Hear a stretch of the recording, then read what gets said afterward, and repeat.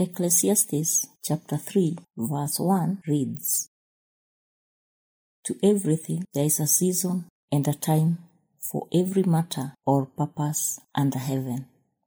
We are all in different seasons, living our different seasons at the same time. Therefore, you should never be jealous of someone who is enjoying harvest while you are still in the planting season. They already went through their planting season. That is why they are harvesting now. Seeing the results they are enjoying should be an encouragement to you. Understand and trust that God is doing the very best for you in your present season. Seed time represents learning the will of God. Each time I choose God's will instead of my own, I am planting a good seed that will eventually bring a harvest in my life. If you want to be victorious, you cannot afford to get pulled into the world's system, doing what you feel like doing. The book of James, chapter 1, verse 21 reads, "Get rid of all uncleanliness and the rampant outgrowth of wickedness, and in a humble spirit receive and welcome the word which implanted and rooted contains the power to save your souls." Your soul is your mind, your will, and your emotions. When the word gets rooted in there and begins to change your mind, it begins to heal your emotions and turn your will away from self-will and onto doing the will of God. Living out of one's soul is equal to staying in the wilderness. When your flesh is finally crucified and it gets out of your soul and into doing the will of God, that's when you enter the promised land.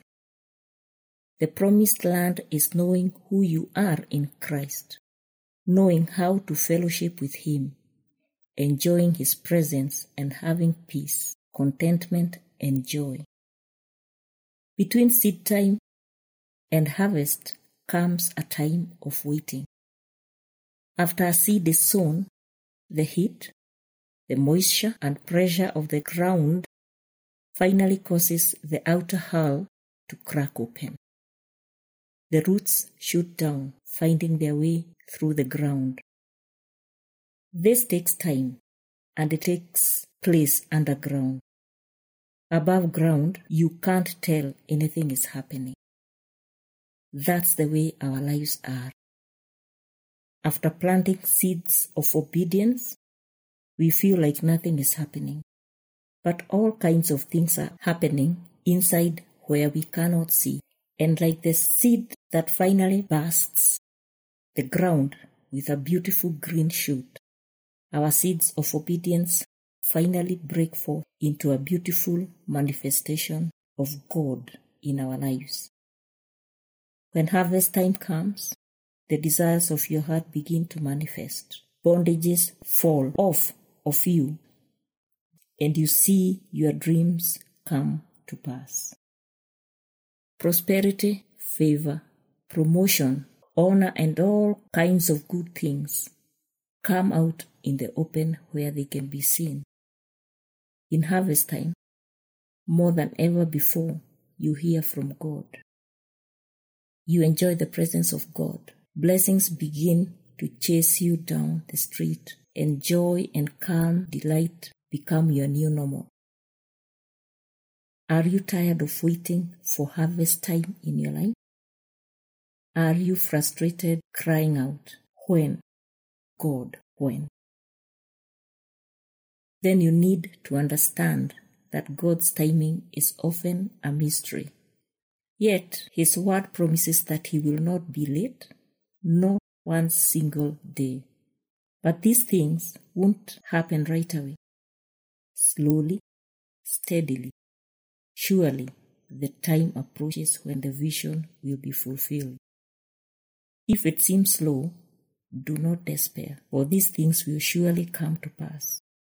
Just be patient. They will not be overdue a single day. God causes things to happen at exactly the right time. Your job is not to figure out when, but to make up your mind that you won't give up until you cross the finishing line and are living in the radical, outrageous blessings of God. The more you trust Jesus and keep your eyes focused on Him, the more life you will have. Trusting God brings life. Believing brings rest.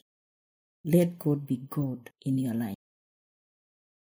The book of Matthew, chapter 6, verse 33 reads, "But seek ye first the kingdom of God and His righteousness, and all these things shall be added unto you."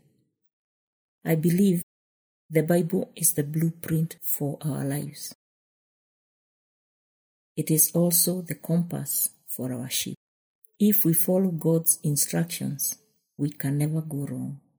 What Matthew chapter 6 verse 33 also makes me understand is that everything is already provided for me. It is already there. I don't have to struggle. I don't have to connive. I don't have to cheat or lie. I don't have to make shortcuts to get it. All I need is to align myself with the source, the giver, the creator of everything. That is all that I need to do. And that is what you need to do. You need to trust in the source. You need to trust in the giver. You need to trust in the creator of everything. Let us pray. Dear Father, thank you for being the Almighty God who holds the entire world and yet cradles my heart. Today, I humbly recognize how fragile I am without your guidance, how I crave your presence to lead me.